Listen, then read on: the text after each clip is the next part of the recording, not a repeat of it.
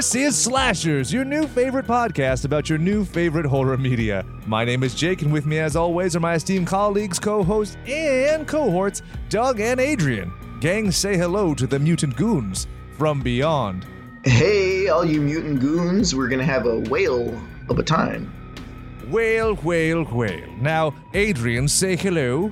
Hey guys, happy Pride Week 4, and I do not have a whale pun, unfortunately. Can't think on my toes. Do you have any aquatic mammalian puns? I'll give you some of my blubber. No. That needs to be a bumper sticker, blubber lover. I think there is. I've seen them in Florida all the time. When I went down to Key West, yeah, blubber lover, and it's usually like a big lady in like a bikini, kind of like the one from, you ever watch, what's that movie? Hi, I'm T-Rex. Is this the same with Fuck? Oh, the Orgasmo. Orgasmo, yeah, I couldn't think of the name. It's like, hi, fellas, I'm ready to fick.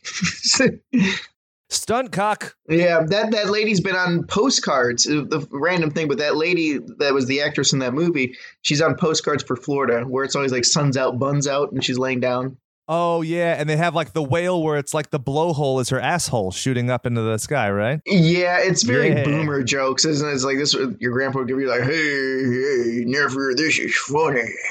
But Doug, I love your boomer voice. It's always the same voice every time. Well, you got to remember, I grew up in Ohio. I moved back there for a year and a half, and I'm like, fuck this shit. And I came back here. I think the correct phrasing is you escaped Ohio. That state has more astronauts than anybody else because they literally cannot get the farthest fucking away from that state than to go out of outer space. Yeah, that's that exactly. Like in Ohio, either you go out to space or you're in space because that's the biggest heroin addicts out there, too. Oh, neato. That's fun. Oh, needle. Dave Chappelle lives there. It can't be that bad. He only lives in like one town. He doesn't live in like the entirety of Ohio. He lives like more down south, which is still just as boring. But, you know, he gets to travel. He's got money to travel. He went with the Foo Fighters during their their vaccine concert thing, and he sang Creep. I just saw the headline and I'm like, that's surprising, but not surprising enough for me to actually click it. I didn't click it. I see it all the time. I'm like, oh, neat. And I move on.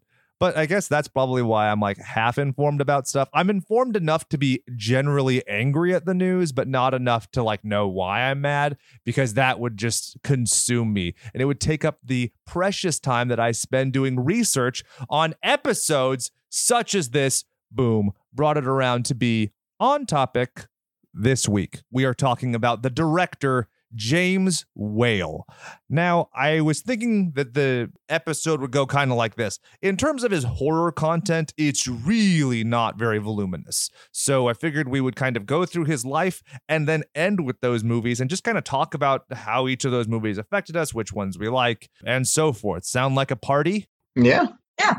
All right. He's born in 1889, which blows my butt-fucking mind because that is like a bajillion years ago. And this guy worked in talkie films. Like he's not quite old enough to be Alexander the Great, but he's like, in my mind, he's closer to Alexander the Great than he is to like J.J. Abrams in terms of like where I categorize history. So that's neat. He goes to school. He's a student. He likes school and studentry, but then his parents like, fuck that. That's expensive. We need to put you to work. So he becomes a cobbler. He does some graphic design. And then this little shindig starts called World War I, which started in 1915. He, knowing he was going to be enlisted himself and goes off to combat. Any remarks? Oh, how old was he again? A baby. So he was super young. From 89 to 15. So actually he's not that young, but he's young enough to where it's like, this is concerning. You're a child. You clearly don't know the socioeconomic ramifications of the battle that you're fighting for. Of course not. Fucking Franz Ferdinand. No, you're just going in there for fun. And you think it's like, oh, come on, join World War I. You'll be like the Lone Ranger. Look at this. You know what I mean? Like, so I don't know. That's a lot of trauma for a kid. Oh, for sure. So to take all that in, you know. Well, you failed to mention what happens while he's in there. I haven't gotten there yet. I didn't just stop. My report didn't just stop, Adrian. Oh. Thank you. Okay. Sorry. If you don't mind, he goes to war And I had a joke lined up in my head because it came to mind when Doug was talking. And I was going to be like, the reason that we can't have a draft now is because we have laser tag. And if this guy had laser tag, he wouldn't have enrolled himself because blah, blah. But he goes off to war to fight the good fight. Some allegations he had a tawdry little romance in the foxhole, which is kind of cool. But he ultimately ends up being a prisoner of war in Flanders, Belgium. Hi diddly ho there, neighborino. I'm gonna wait till you laugh. At least in Belgium, you may be prisoner of war there, but you get Belgium cookies. They got good beer. Yeah. Oh, Ooh. There's something. But it was a PO war camp, but he was doing like theater and stuff in there. Yeah. So it's kind of like, we're going to give you some recreational activities to do while you're locked away and may die any minute. But here, enjoy this little piece of stage play. Aside from the walls being made out of waffles, I think Belgian prison sounds pretty great because it's very European. Like you see those places where they're like, oh, we're just making you not kill us is basically what this prisoner of war camp starts out like, because he's allowed to act, write, design, do costumes and all sorts. Like it's amazing the resources he had available. Meanwhile, guys in like Korean prison camps are like making sure they don't get accidentally stabbed with shit covered sticks. Well, maybe it was the time. Maybe it was the time. It was the most civilized time. If you're a history buff, you could go back only so far, but you don't have video footage of it. So you really don't know what some people could be really sadistic there. But Belgium, at least you'll be at the Rabid Granny's castle locked up, right? So. Oh, yeah. Oh. That's legitimate. Little throwback. Maybe like they found a manuscript that was penned by James Whale in his own feces and hidden into a wall. And then that's how the script for the quote unquote script for Rabid Grannies came to be. Yeah, see, there you go. So James Whale, creator of Rabid Tias. I'm going to actually add that to the Wikipedia right now, if you don't mind. Teka. Now it's fact because you can cite Wikipedia on Wikipedia. He gets out of war. And apparently I saw some interesting shit that he was like a really good poker player and that basically people paid with like IOUs and gambled. And he leveraged that into money to like support himself when he got out. And people tried to blow up the fact that he was a cartoonist for the London Bystander.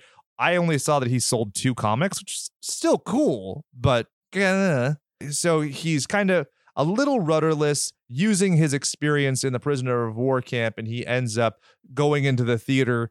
And his first big thing is Journey's End, which actually has Laurence Olivier in it, which is kind of badass. He uses that. It's a very successful play. It ran for years. And at this point, talkies are becoming a thing.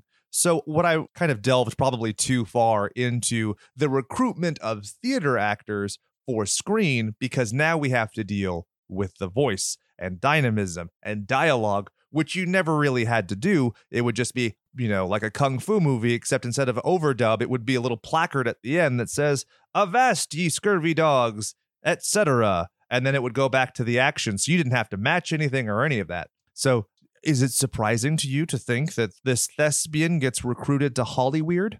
I'm not surprised at all. It just seems like the next logical step. I feel like it was a lot easier too back then if you had some kind of background. This just is me speculating, probably from watching too much Mad Men. But when you moved to California, like you probably had a better chance back then at becoming something versus now where it's like everyone does that, right? So it's like, oh, you have to move to LA or New York City to become something. And you're like one of like thousands of people doing the same shit. And maybe you'll get discovered.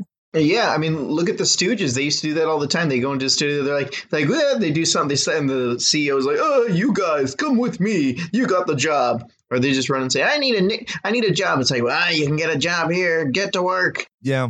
Probably still had a hobnob with the higher ups there just to kind of make an impression to get into the gates. But, who's to not say, like, you can just kind of stand there with your suitcase and say, hey, look at, and like perform and just try to get your way in there. But now everyone's got YouTube and TikTok. So, yeah, maybe less competition, I'm trying to say. Mm-hmm. Less competition, but also a little bit less access. I mean, in terms of reading for people and things like that, that's obviously more difficult. Auditioning, that process is different. And also to break in is a little bit more difficult because at that time it was very popular to sign people to contracts. For instance, when he ends up in Laemmle's Universal, that's like a 5-year contract. He first starts off in Paramount, which was a long-term contract.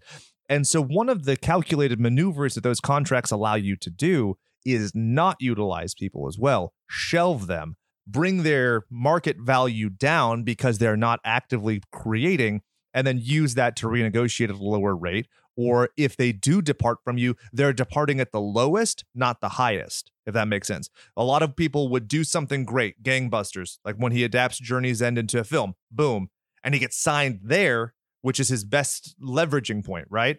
And then Paramount basically just lets him sit out and they don't use him. And then he goes to work for Howard Hughes, which I was like, what the fuck? The Tony Stark guy. And then that kind of peters out. And then in 1931, he signs a 5-year deal with Universal. 5 years, of which he only really created for, I guess it's only 2 years. It's 4 years out of it. So he's basically that whole last year is left to waste because scandal. Not anything to do with his homosexuality, just scandal because of politicking. Do you know his first film for Universal? Don't look at notes. Look at me, Adrian. Tell me what his first movie was for Universal, because I didn't know. Douglas, don't you be looking at that phone. I'm not. Alexa. Are you going to tell us? Yes, I am, because I had never heard of it. It was Waterloo Bridge, which was another war-themed film. Journey's End was a war-themed film and play. But a lot of war, and he obviously had experienced it to a certain degree, and you could imagine that becomes very cumbersome. Like, my whole life is just me being, either in war, in jail, or recreating it, which, obviously has varying degrees of success. But Waterloo Bridge is apparently a big enough success to where Universal's like, do whatever you want. We trust you. And so he picks Frankenstein. Now, do you think this is based on Mary Shelley's Frankenstein?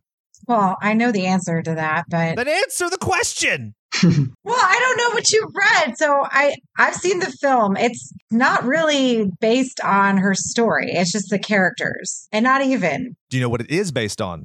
I actually know the modern Prometheus or something. Wait a minute. So, okay, I'm not looking at notes. You're going to tell me. Exactly. Let me look at my notes that I prepared because this is my presentation episode.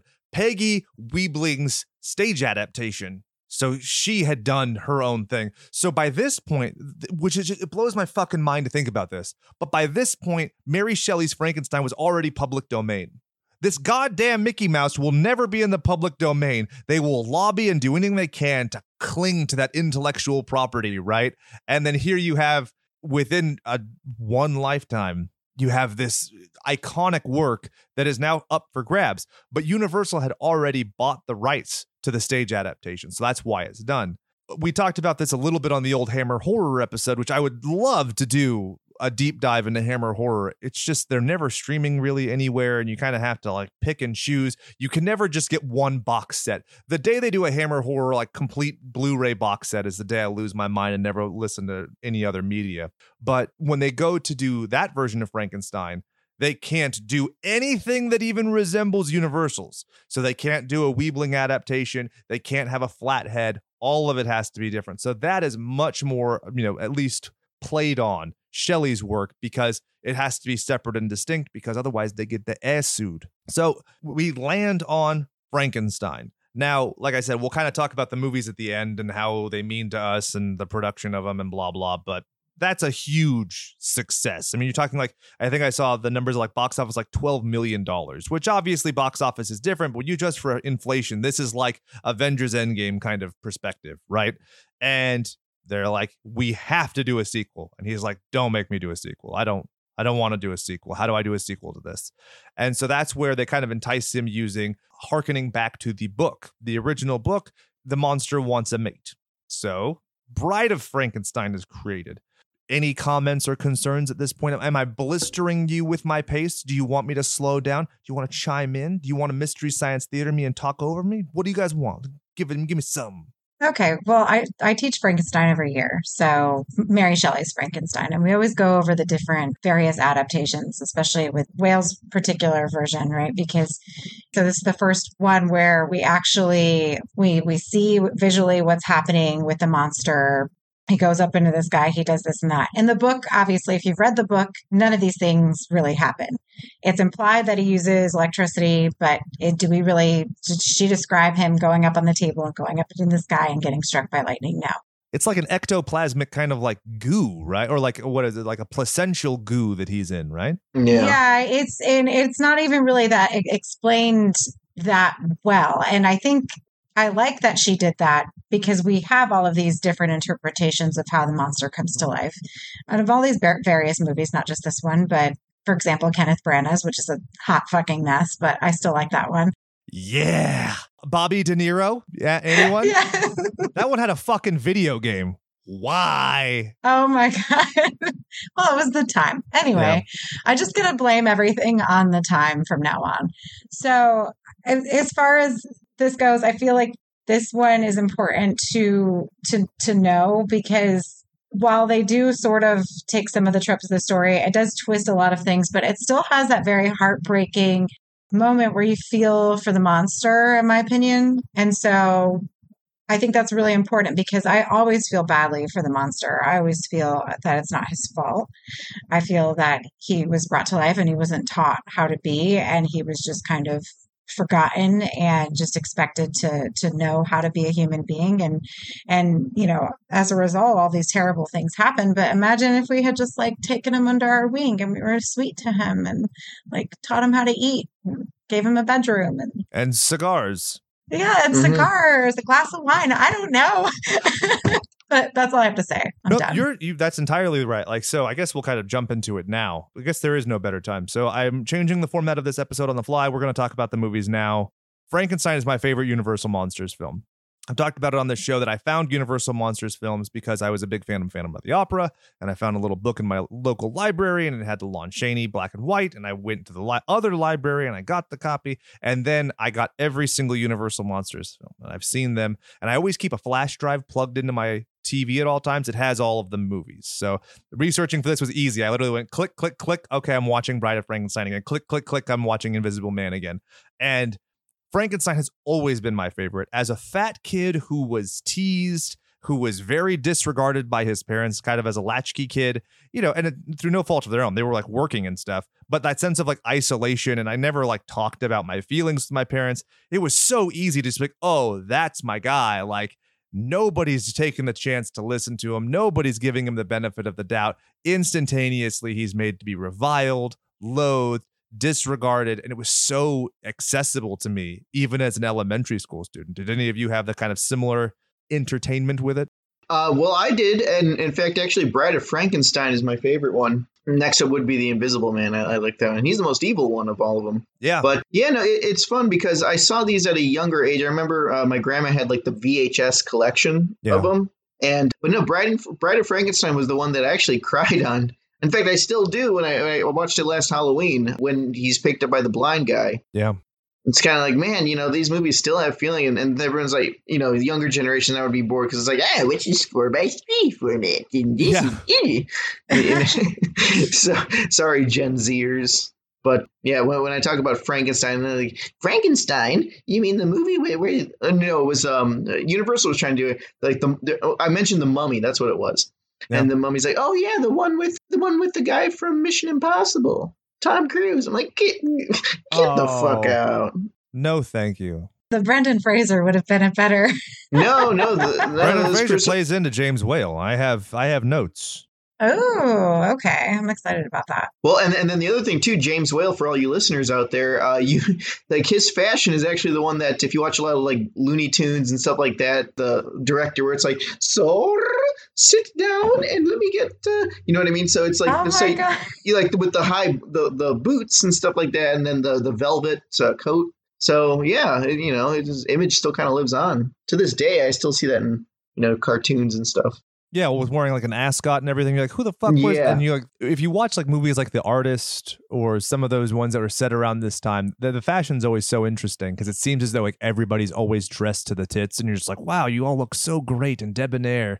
And you know, it's all the pictures we see of that, but that's also you're taking pictures of things that are noteworthy. At that time, they weren't just taking pictures or selfies and stuff or walking down the street. So I'm always curious, like, what just like the street looked like. Were they all wearing 3-piece suits all the time in California? That seems like I would melt. Oh yeah, I did melt too. I mean, I was up in Yucaipa the other day, and it's like they have pictures like back in the old days with Albert Einstein and like people just dressed in like all leather, like the cowboys and stuff. I'm like, how the fuck did you wear that shit? I see people walking around here, and you know they're walking around in long black hoodies and sweatpants on like 102-degree day. What the fuck? And going back to, you know, I guess, you know, I want to highlight this because we are talking about Pride Month. Colin Clive, who ends up playing Henry Frankenstein, which is the most like Americanization of a European character ever. Right? It's old Hanky Frankie. He was bisexual by all accounts. You know, there was never a declarative statement, but there were lots of estrangement with the wife that he had, Jean de Casalis, where they had parted ways. And so a lot of people have added to James Whale's mythos about this homosexual undertone in specifically Frankenstein and Bride of Frankenstein, because Bride of Frankenstein is where you bridge the gap with Hanky Frankie and his Dr. Septimus Pretorius, and he was an openly gay actor. And so the whole idea being very after the fact, oh, two men are creating life, and in doing so are creating an abomination. And there's lots of rhetoric regarding like the bride's, you know, rejection of them because she's, you know, the other and everything. I don't know that I'm qualified to talk about it, but what do you guys think? Do you think that this narrative that have kind of been thrust upon this movie of like this, you know, men subverting the natural order of things is its intention, or is it the fact that you have people bringing people back from the dead? Well, bringing people back from the dead is like the forefront here, but you know what I'm going to say? You know what I'm going to say, Jake? Oh, let's turn on that audio commentary on the Criterion Collection Blu-rays. But no, yeah, it's a deep movie, and you could peel it back like onion layers, and Yeah, I'm sure it's there. You know, you can pretty much dissect any movie he directed, really. Well, I was reading a couple of things, and I was trying not to do too much because I didn't want to. This wasn't my episode, so I was like, okay, know your fucking place. yeah, exactly. So I know my place. I was reading other people's comments about him, and they were saying that it's easy to see that sort of commentary with it because now if we look at it through our lens in this day and age, we can see those things. They claim that Whale did not intend for that. Yeah. So I don't really know. I can see that the fact that the two men are creating the monster, it's the other, I get it. And quote, an abomination. However, I really think that the themes of man playing God is still most prevalent, whether you're gay, straight, whatever. Yeah. This is the biggest theme. The takeaway is that, you know, men try to play God, and what do? They end up fucking up. Well, and that's one thing that I really am interested in by The Bride, because they do arguably create life insofar as they create her brain. It's different than just plucking the brain out of a corpse and plugging it in, right? So there is kind of that. But what's interesting is I take it a lot. I think this works so well on like neckbeard culture or like this incel attitude. I think that speaks to me right now. And I guess that's just the 2021 perspective. Because you have these guys, Pretorius even makes some comments about women throughout. He creates those weird little people. People like forget that scene exists, but he already made life just like tiny action figure sized people that are in like these weird cylindrical pieces of glass. And he makes the king and the queen rejects him, right? And so he just assumes that the right thing to do is he'll just keep doing it. And that like by way of being created, there is no free will. And the speaking for a woman and having that kind of expectation is so gross modernly. And like, especially when you get to the end where Frankenstein's basically like, oh, you don't want to love me? Well, fuck you. I choose that you die. She doesn't choose to die. Pretorius doesn't choose to die. Dissect it. Do you see small dick energy smeared all over this film? Aid, what do you think? As a woman, do you feel like, am I adding that just because I'm trying to like, push my glasses up my nose and have this like smarmy hot take? Or is there some meat there? The fact that like she doesn't have any say, she has no free agency, and the moment she even deviates, they don't even try to woo her. It's just like, you know what? You're going to die. You didn't immediately suck my severed cock that was stitched on. You die. Well, because she brings no value to them any other way, right? So what's the point? The whole point of it is to be able to control, right? No. Especially the fact that she's a woman. We cannot do this. So what good is she to us now? Well, she's really that set piece that calls it all together. It's very interesting to me when you see. Oh, and we didn't even get into oh my God. The same actress plays Mary Shelley at the beginning of the movie, which again goes to the subterfuge of women, because that whole scene is basically just like, oh, you have a vagina and you wrote this fucking terrifying book? That's so weird. Oh, you have a vagina and you're scared of lightning, but you wrote this fucking disgusting, awful, evil book, says Lord Byron. Fuck off, Lord Byron. Well, Lord Byron was also fucking his sister back in the day, so he doesn't really have much of an opinion in my personal opinion. So obviously this is just fiction. So, but I mean, think about this. That book it's 200 years old now. At the time this film comes out, it's like 130 years old or what have you. And you have this fucking, like the whole context of it. It's very revolutionary, I think, when you look at it through the right lens of Mary Shelley lost a sense of agency. There was the whole publishing the book under a pseudonym so that she could get it done. There's the, her using her husband's name. There's a whole argument there. And within a generation from there, you have what I think the parallel there, I think, is very, very intentional. You look at the scenes of all the people, they could have gotten anybody to play the bride. They chose her to play the bride, the same actress that you have that story parallel, which I think is really fascinating. And also, Elsa Lanchester is gorgeous, like hauntingly gorgeous in this film. And I really love just the entire character design. And like you were saying, she's only in it for like 5 minutes. You have films like Frankenhooker and Bride of Reanimator, where they just spin off of this character who's only had like 5 minutes of stage time, which shows like how truly iconic she is, right?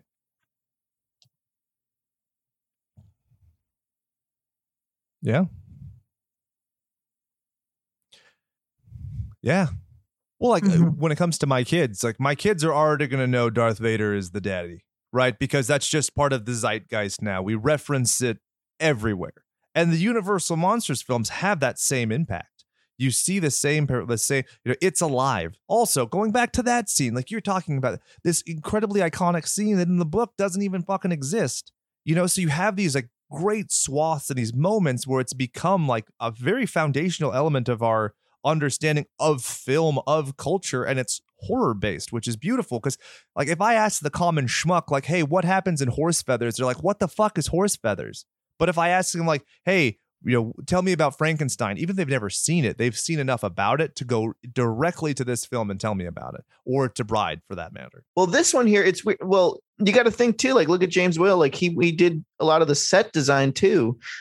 She's only in the movie. How long is Bride of Frankenstein? She's probably in the movie less than 5 minutes. And look how iconic it is. Like you see everyone with Bride of Frankenstein tattoos, biker tattoos. You see her everywhere. And she's in the movie less than 5 minutes. Well, yeah, it's a big part of our pop culture, especially. And imagine going to the movies and seeing this for the first time. Like people didn't see things like this, right? Yep. So imagine seeing that for the first time on the screen and these elaborate sets, especially people who probably may otherwise didn't have access to see theater or anything like that, now being able to go and watch this film. And so I agree with Doug that, yeah, this is like just in our psyche. Yeah. It's what we know. And and this is another thing I get annoyed too, is because when you see that image of the monster with this flat top and, whatever, the bolts, you automatically assume that he is Frankenstein. When as a teacher, I get very offended. No, that is not Frankenstein. That is his monster. Quote, his monster he created. And we call him the monster, but is he really a monster? He does horrific things eventually. But even in Whale's first one, he didn't mean to kill the little girl. He just tossed her in the lake. Like the flowers, yeah. He thought he was doing something beautiful. Yeah. And then, they hunt him down and I'm just like, to me, that's just so heartbreaking because like we know as the audience that he did not do this. To me, the doctor, Igor, those are the frightening things about that film, not the monster. Truly. And going even further than that, like when you have the beautiful delicacy and this kind of blundering character who's staggering through, you see movies like fucking Edward Scissorhands. If you don't see Edward Scissorhands and immediately think of Frankenstein, let me lend you a copy of Frankenstein, because that very obtuse character who destroys everything he touches completely inadvertently, we see these parallels over and over again. Let me ask you, do you think that a lot of the reason why it's so incorporated in our cultural consciousness is because at the time there was no VHS? There was like home theater didn't exist back then. So you would have people refer to these things to keep them fresh and to, raise the awareness, because you couldn't just pop over to the Five and Dime and pick up a copy. Yeah, no, I agree. Obviously, they had to keep it alive somehow, and I'm sure with those kinds of movies, and I want to say, because I've read this before, they were constantly playing, right? They didn't just have their season and be done, or they would bring it back multiple times, because how else would anyone? I wouldn't characterize it as constantly playing, but they were circulating, I'll say. Circulating. There we go. Okay. Because they would make the rounds, like you're saying, and different areas would have it at different times. And so, but that's why, think about Bride of Frankenstein. It's only 75 minutes, but they replay the high points of the entire first film. Reason being, a lot of people probably saw Bride who'd never gotten a chance to see Frankenstein and were seeing it to supplement the fact that they didn't have access to Frankenstein. Which is so weird when you think about the way modern media is, where like if I watch an episode of Loki, I'm like, what the fuck is this gobbledygook that you're wasting my time with? Unless I've seen 25 other films and 2 other shows, an Agent of S.H.I.E.L.D., an Agent Carter, and all the Inhuman show that was canceled after 5 episodes, then I have the proper context to see this. But if I don't have all that, I can't. And so that's one of the things I think is so interesting about this, or even like the way the Rocky movies go, where it's like it starts with the ending. I think is such a useful tool, and I wish that more things did that. How about that? Huh. Well, sometimes that can drag. I mean, look at Friday the 13th Part 2, for example. That drags on. I mean, you don't have to show it. Just show her whacking off the old lady's head and let's move on, right? Yeah, show her whacking off. Oh, you got to fill up time, yeah.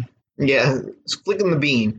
Ah! So there's my pun for today, people. Zing! Thank you. Now, last remarks, I guess, on Frankenstein and Bride of Frankenstein before we move on, which we could go full length. If you would like to see Universal Monsters content, let us know. slasherspod@gmail.com.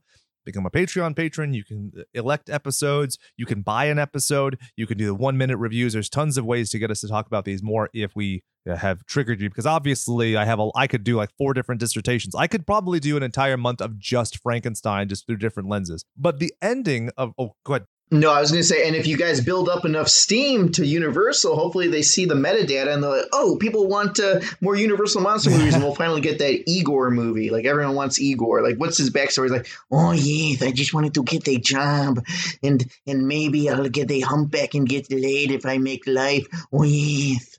I want an Igor movie. There's never been a real Igor movie. They made one with James McAvoy and Daniel Radcliffe. Daniel Radcliffe. I was going to call him Harry Potter. I'm like, why couldn't I think of it? It's called Victor Frankenstein, yeah. Called Victor, yeah. Oh, also. But it's about him. That brings me back to you, Adrian. You're like, the fact that they call him Frankenstein. Now, if he's a human entity created by Frankenstein, would not the lineage thereof go so that the monster would be called Monster Frankenstein? So Frankenstein, I feel like I will advocate. I don't mind when people call him Frankenstein. Oh, because you're saying, well, theoretically, yes, he is his son. Theoretically. Okay, fine. But he did just cast him off to the wind. So you don't get to take someone's name, god damn it. No, Frankenstein is his actual name, because I do have this movie called Frankie and His Pals. So, yeah, see, Frankenstein's his real name. So there you go. Frankie Frankenstein. If you want a $2 version of Monster Squad, this is it. Frankie and his pals. Now, going to the end of Bride of Frankenstein, studio meddling abounds already at this point of Whale's career. The original ending is that Elizabeth goes off and she's fine and she's left to be a widow, but Hanky Panky, the bride, Pretorius, and the monster all die. So much so you can see Henry Frankenstein in the room when it blows up. If you look at the left wall, he's in the room, even though in reshoots he had just left with Elizabeth. And no, you go, we belong dead. Which also, if you don't mind, Proud Boy lead singers, the new Misfits with Michael Graves, they had Dust to Dust, We Belong Dead is a thing in it, but I don't listen to them anymore because he is an anus. Let's move on. Do you like the idea of him dying with his creations and having his agency removed by the monster, or do you like the ending where it's cute and then he just gets to go off and be scot-free? Like, that was a weird time in my life. Yeah, which one were you going to say? The more depressing one? Yeah, he should be dead. Why would is that more depressing, or going off with his wife more depressing? I'm not sure which. Depends on perspective, right? If you're the father of the little girl who died, it's depressing that he gets to just go off and waddle into the world, unabashed. But if he dies, that's the happy ending globally. If you're Robert Smith of The Cure, like, oh, I just want to get in a car accident with you. It's not Friday I'm in love. It's whatever day they die on, I am in sadness. Oh, no, he should die with his creation. He made them. They weren't perfect, and if he feels that they need to be destroyed, then he should be destroyed with them. What do you think, Doug? Oh, no, I think so, too. I definitely go with the darker, the edgelord way. He made his creations out of his psyche, like a lot of them just out of his selfishness, because, it's kind of like, yeah, when you die like that, you got to go, too. You made the creation, you're not God. And it's a lot of hubris and vanity, right? Because the idea of ploying God and doing what you shouldn't do, I think, is explored really well, which we're about to talk about in The Invisible Man, which is probably my second favorite Universal monster film, and I think it's just very, very provocative. But another frustrating element of that film is Griffin gets an excuse because he's made crazy by the serum or whatever. He isn't already crazy. Just like in Frankenstein, Hank is driven crazy by this scenario, and they kind of touch on the vanity and the idea of what, like, man playing God and delving where they should not. Don't go quite far enough, but we also have had nearly 100 years to sit back and kind of like rewrite these things in our minds. So I too agree. I think that he should die at the end. I think it's a much more interesting ending. Here you have this creature that did not choose to be born, and you have Frankenstein who does not choose to die, and they are a victim. They're so entwined that it's almost as if, while he took all of these parts of other bodies, Frankenstein gives a piece of himself to this creature, and I think him dying alongside it has a beautiful symmetry. And that's all I have to say. Moving on. Next, from Bride of Frankenstein, I actually rewatched it. I completely didn't touch on the Christ parable and everything. So please, if you want more, let us know. Again, next he does The Road Back. No, that's not right. What? Who fucked up my notes? What asshole fucked up my notes? So he goes. It wasn't me. What's not you? And say, paperclip guy from Windows 95, where the fuck are you? No. Because we informally went to Bride of Frankenstein, which is 35, because we on the fly changed the structure of the show, because why the fuck not? So now we'll go back to 1933 and talk about The Invisible Man, which actually got the seal of approval from H.G. Wells himself. Isn't that dandy? Mm-hmm. Oh, well, it's good. And the thing is, what's scary is, like, he's the biggest asshole of all the Universal monsters. He's the real monster. Truly. I mean, he is malicious. He purposefully kills others. There's no confusion. Everything he does has a sense of deliberateness. You can excuse the feral nature of the Wolfman because he's possessed. You can excuse Dracula because that's how he lives. That is the nature of those things. It's not in quote unquote human nature to just murder people because you want to. Also, he's just so fucking mean when he's in his hotel room and he's like, I hate you all. And then he like has the manslave. That's just intense. Yeah, he derails a train full of people for the lols. I mean, literally, he does. He's like, like, what the fuck did you do that for, asshole? But when I think of this movie, I talked to you guys about this before we were recording. I would liken this to like a movie with The Rock. It was a huge spectacle film, like Hobbs and Shaw. I haven't seen those movies, but I assume they're both assholes based on the trailer. So here's your asshole, your capricious asshole, and some truly amazing special effects that have just this ingenuity. What's your favorite effect from The Invisible Man? Well, my favorite, in fact, one of my favorite scenes is the scene where he's like kicking the guards in the back. He's like, "Oh, now I got you." Yeah, the scene with the pants. So it's that's my favorite. And besides the train derailment and stuff, but yeah, that's my favorite effect is the pants the cops getting their asses kicked. Hey, I don't know if I have a lot of favorite. I haven't seen this movie probably in, I think the last time I saw it, they played it for us in middle school for something. I can't remember why. But I always likened it, obviously, to Hollow Man because Hollow Man's based on it. So that's the one Paul Verhoeven flop I'm not a fan of all that much. The titty twisting is very, very irreconcilable. I know, so bad. But I love Kevin Bacon, so what can you do? But as far as there are a lot of people who reference this film a lot, especially when you're talking about different horror and the Universal monsters, because if you think about it, again, he's not a monster. And is he like the first slasher? Am I allowed to say that now? I don't recall him ever using a knife, but I did watch this pretty recently. Yeah. But I mean, he does strangulate people and threaten He's them. murdering. Yeah. So, I mean, huh. Well, he's definitely a slasher in the remake. The remake's really good. I like the remake that came out right before the pandemic. The quarantine one? Yeah, that one's badass. Oh, yes, yeah. Yeah, 'cause he's a slasher. That guy's he's like Elon Musk on acid. You know, Yeah, dude. it's like you'd want to spend the whole like how many years was he like traumatizing that lady? Like, you know what I mean? It's just like what? Why the relationships too? Like the stalking. It's like you were hanging out with your mother again, weren't you? That's cheating. It's like, get the fuck away from me. Very much like you see a little bit of it. Like he is not a redeemable character. Like his love interest, it doesn't make sense they're together. And it's only because he previously ingratiated himself, you know, and that's why she's sticking through the modern time. But yeah, to Doug's point, that was something that was very like that whole like that's like the anti-Neckbeard movie. And yeah, in terms of endorsements, I guess that's probably my favorite reinterpretation of what you would characterize as a Universal monster film. Mm-hmm.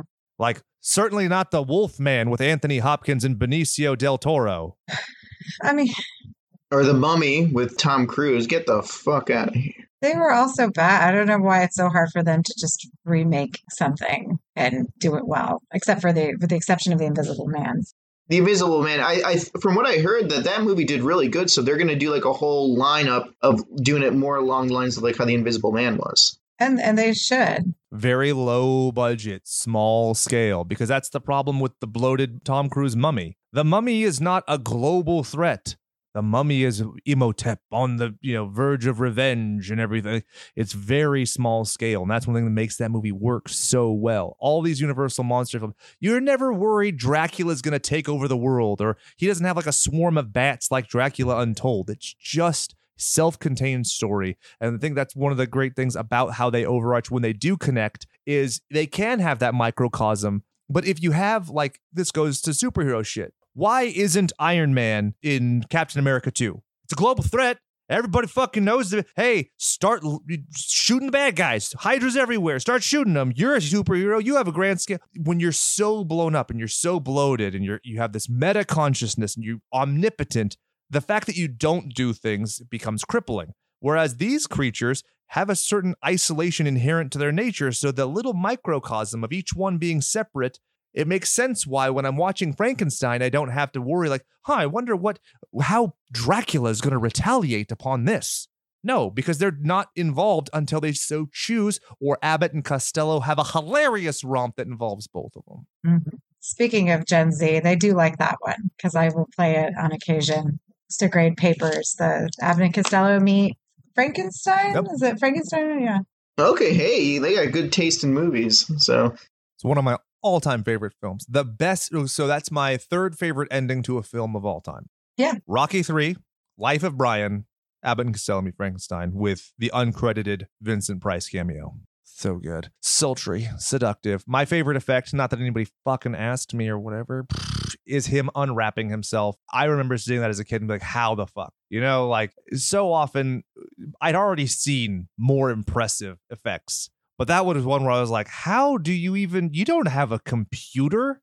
Like, you don't have a Turing machine. You just fucking did what? So that blows my mind. It also, Invisible Man inspired me to go watch a lot of George Méliès films, which, I mean, he did like 1,000 little short things, and a lot of it's basically screen testing, like, hey, let's see if this works. So the ingenuity of the Invisible Man and some of those effects, if you like that and get a kick out of it, George Méliès, he's the guy who did A Trip to the Moon, which the music video for Tonight Tonight from Smashing Pumpkins is based on. He does some other shit. He does the Old Dark House in 32. He does, the Iron Man and the Iron Mask, blah, blah, blah. There's a lot of really frustrating elements when it comes to his career because, like, he would work on things and then not work on it all comes down to The Road Back, which it's a very heavy concept, but this is like the first time where basically somebody kind of got canceled. So The Road Back is 1937, and it's a sequel to All Is Quiet on the Western Front, and it gets banned in certain places. It gets censored so much more than Frankenstein or any of his other like horror works. The idea that you were reanimating corpses was like reviled and viewed as repulsive, but the idea that you would show war in any kind of context, but hey, let's rally the troops and buy war bonds, not going through. And so they ended his contract prematurely. And in 1941, he basically retires. He contributes to different things throughout. And so his name appears, but like in terms of true creative work, it really stops there. And the rest of his life is kind of a downer, which is why I originally wanted to talk about the movies at the end, because, it's sad. Oh, yeah, because if you want to talk about the end of his life. Yeah, but he was in pain too. I was reading into it. You know what I mean? Like, I guess there's a positive note on that, but I don't know, when you're depressed and everything like that, but yeah, he had a lot of pain. So he's like, oh, I'm not, I think because they even said, like, when they reported it, they said that he fell into his pool. He drowned in the pool. Yeah. Yeah. And the person who actually reveals the true circumstance of that was David Lewis, who was his partner for 22 years. And while they had separated, they bought like a hotel together after they separated. And when Lewis died years and years later, he was also cremated and turned right next to James Whale, which is beautiful and somber and sad. Because I always, when you think about the person who's left over, Lewis died in 87, whereas Whale died all the way back in 57.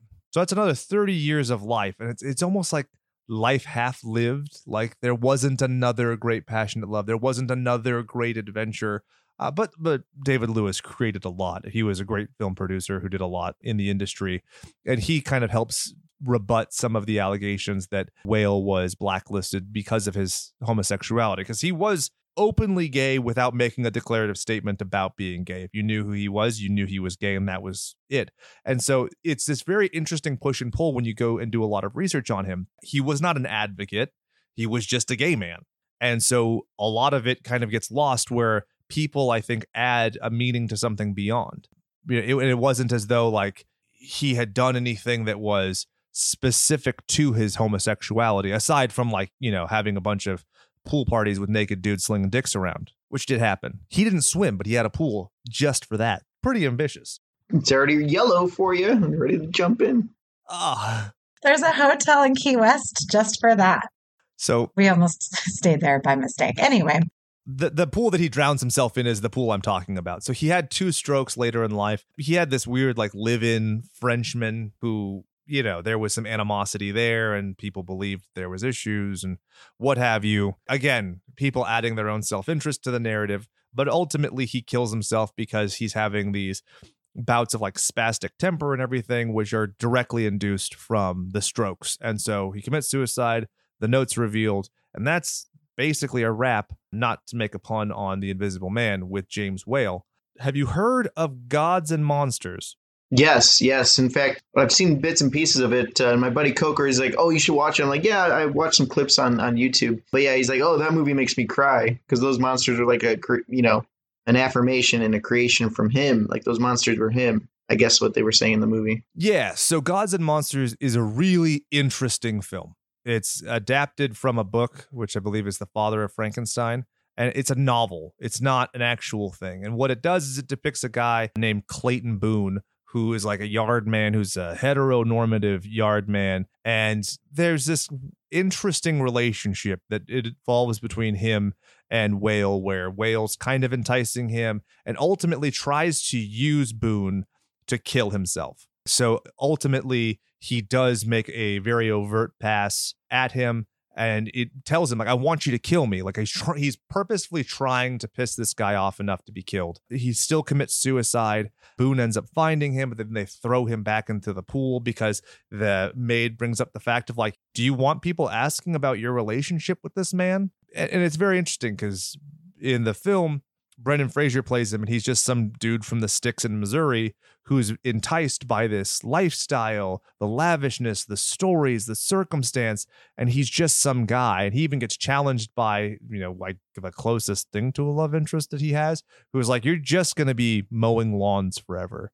And so there's this direct, contrast between what Whale has and has been and Brendan Fraser. And it has this kind of cutesy, schmaltzy ending where, he shows Frankenstein to his son and he's like, what do you think, buddy? To show like he does get his shit together through this. I would recommend the film, but it kind of is like cruising in some ways. It deals with these ideas overtly and not overtly at the same time. Does that make sense? Because it's like Whale is gay the entire time, and that's a huge element of it. But the way that it's addressed is kind of odd. And also, I'll say this, it's stylized at certain points, not the whole movie, because he has these weird fragmented flashbacks of his life that are very artistic, cool, but it's only sometimes. And so I feel like this is a great rough draft, but it could be done a little bit better. But Bill Condon is the guy who adapted it and directed it, and he did stuff. He directed a lot of the Twilight movies and stuff. So this was only the second or third thing he'd ever directed after the Candyman Farewell to Flesh, which is largely well received. So that's neat. I was anticipating that you guys would have seen that movie a little bit. So any remarks or beliefs on Mr. James Whale? Who wins in a fight between Frankenstein and Invisible Man? Oh, Invisible Man will kick your ass any day. Yeah, we'll smarts him. Yeah. Yeah. I think he would fight dirty. Kick him right in the balls. But I guess you wanted to add a positive note at the end of it here. So, and not like wanted to end it on James Whale's death.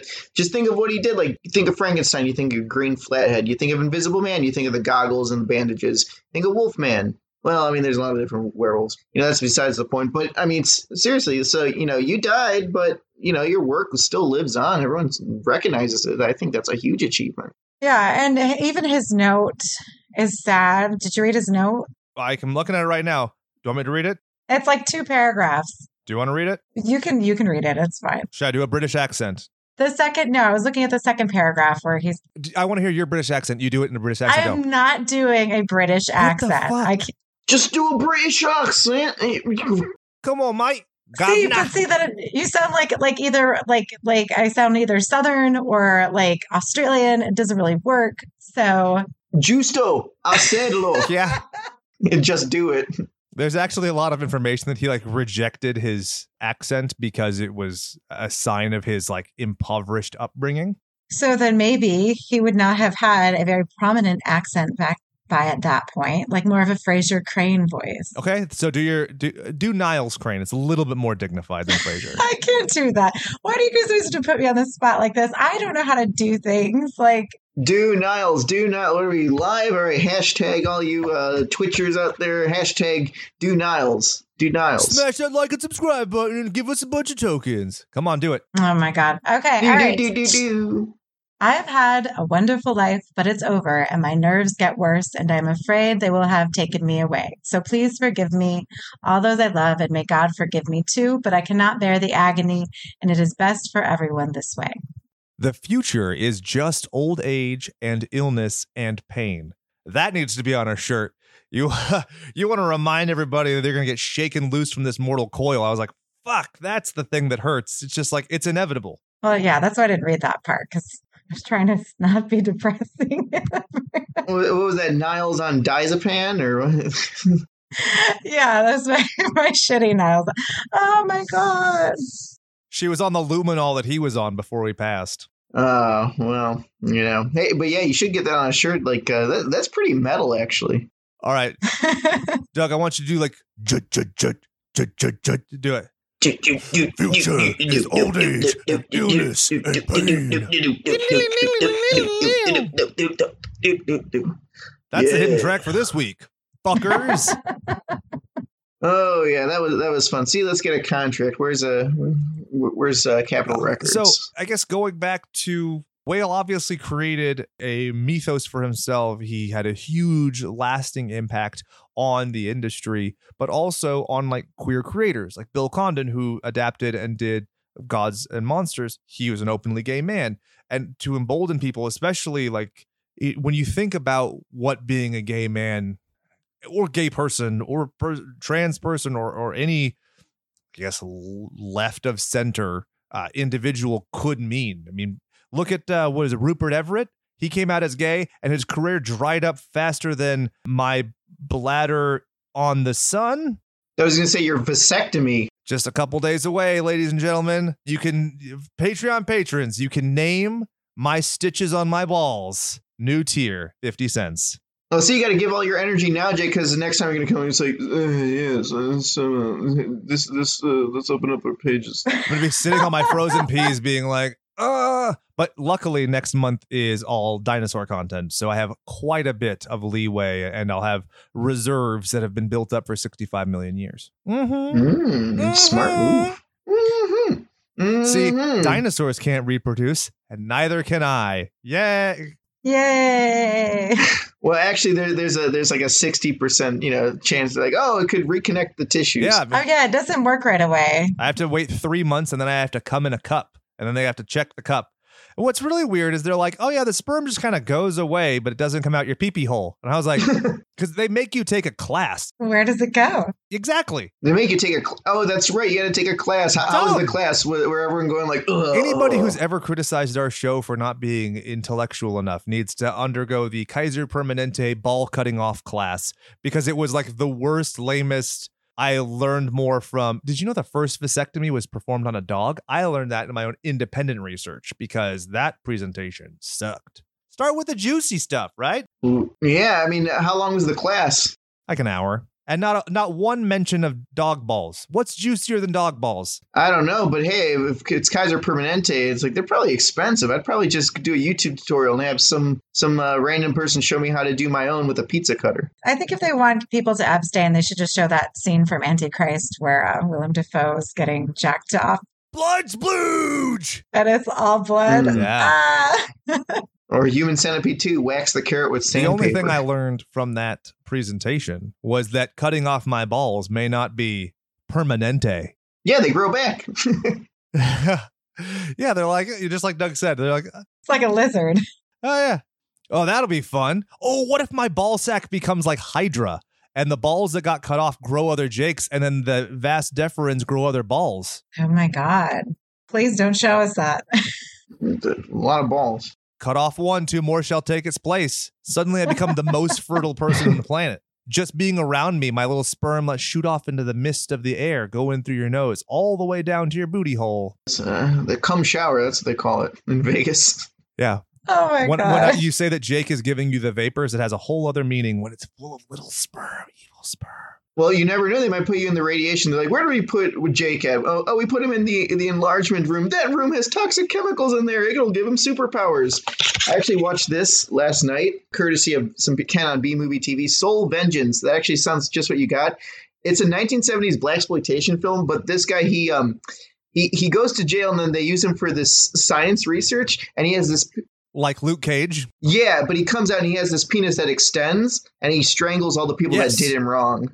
So, yeah, it's got like this rubber balloon penis that strangles people to death. So maybe that might happen to you after your vasectomy mishaps. Yeah, I'm into it.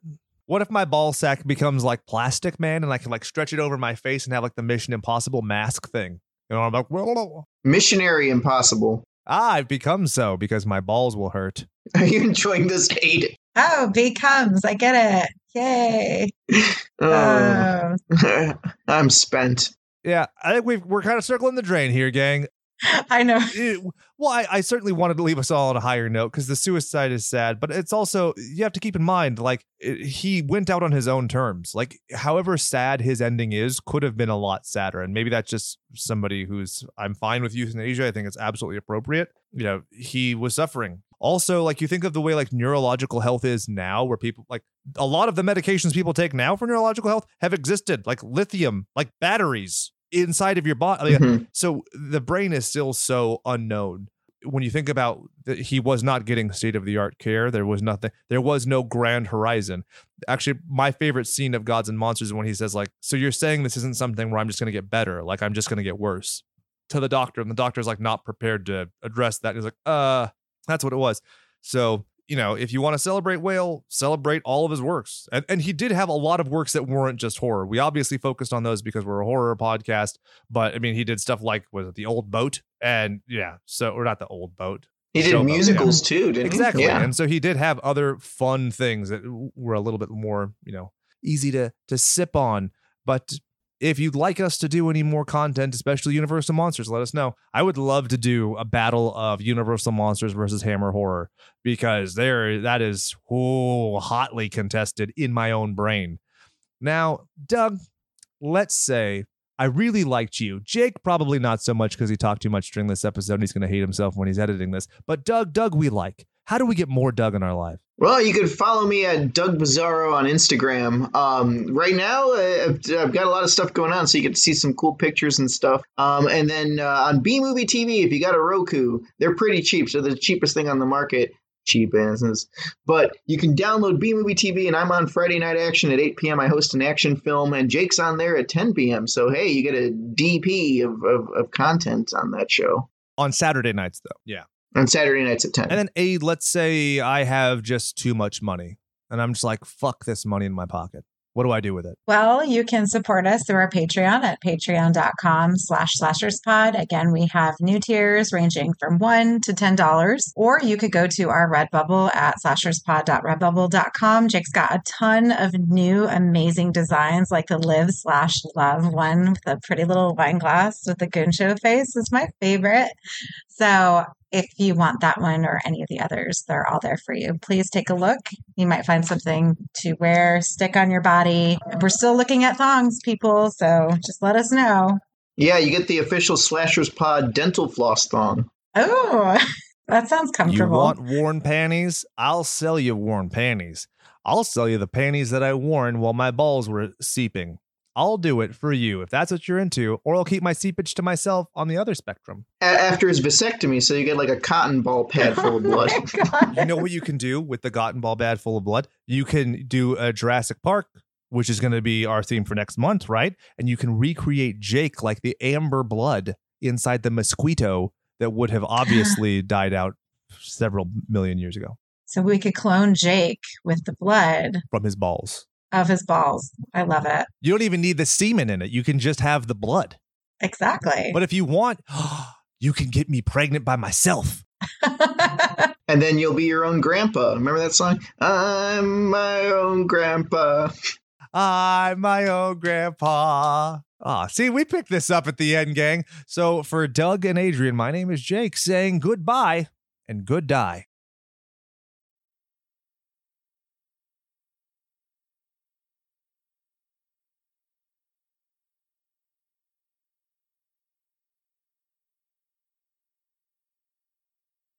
Cue the DJ ear horn sound effect.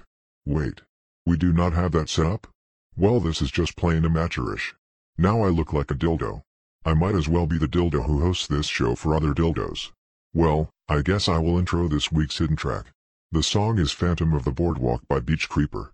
The aforementioned dildo who hosts this show got into Universal's monster movies because of the Phantom of the Opera, so he likes it. I like it too. I probably like it more than him, in fact. Because I am competitive. And he is a dildo. Support Beach Creeper at all the links in the episode description and enjoy Phantom of the Boardwalk.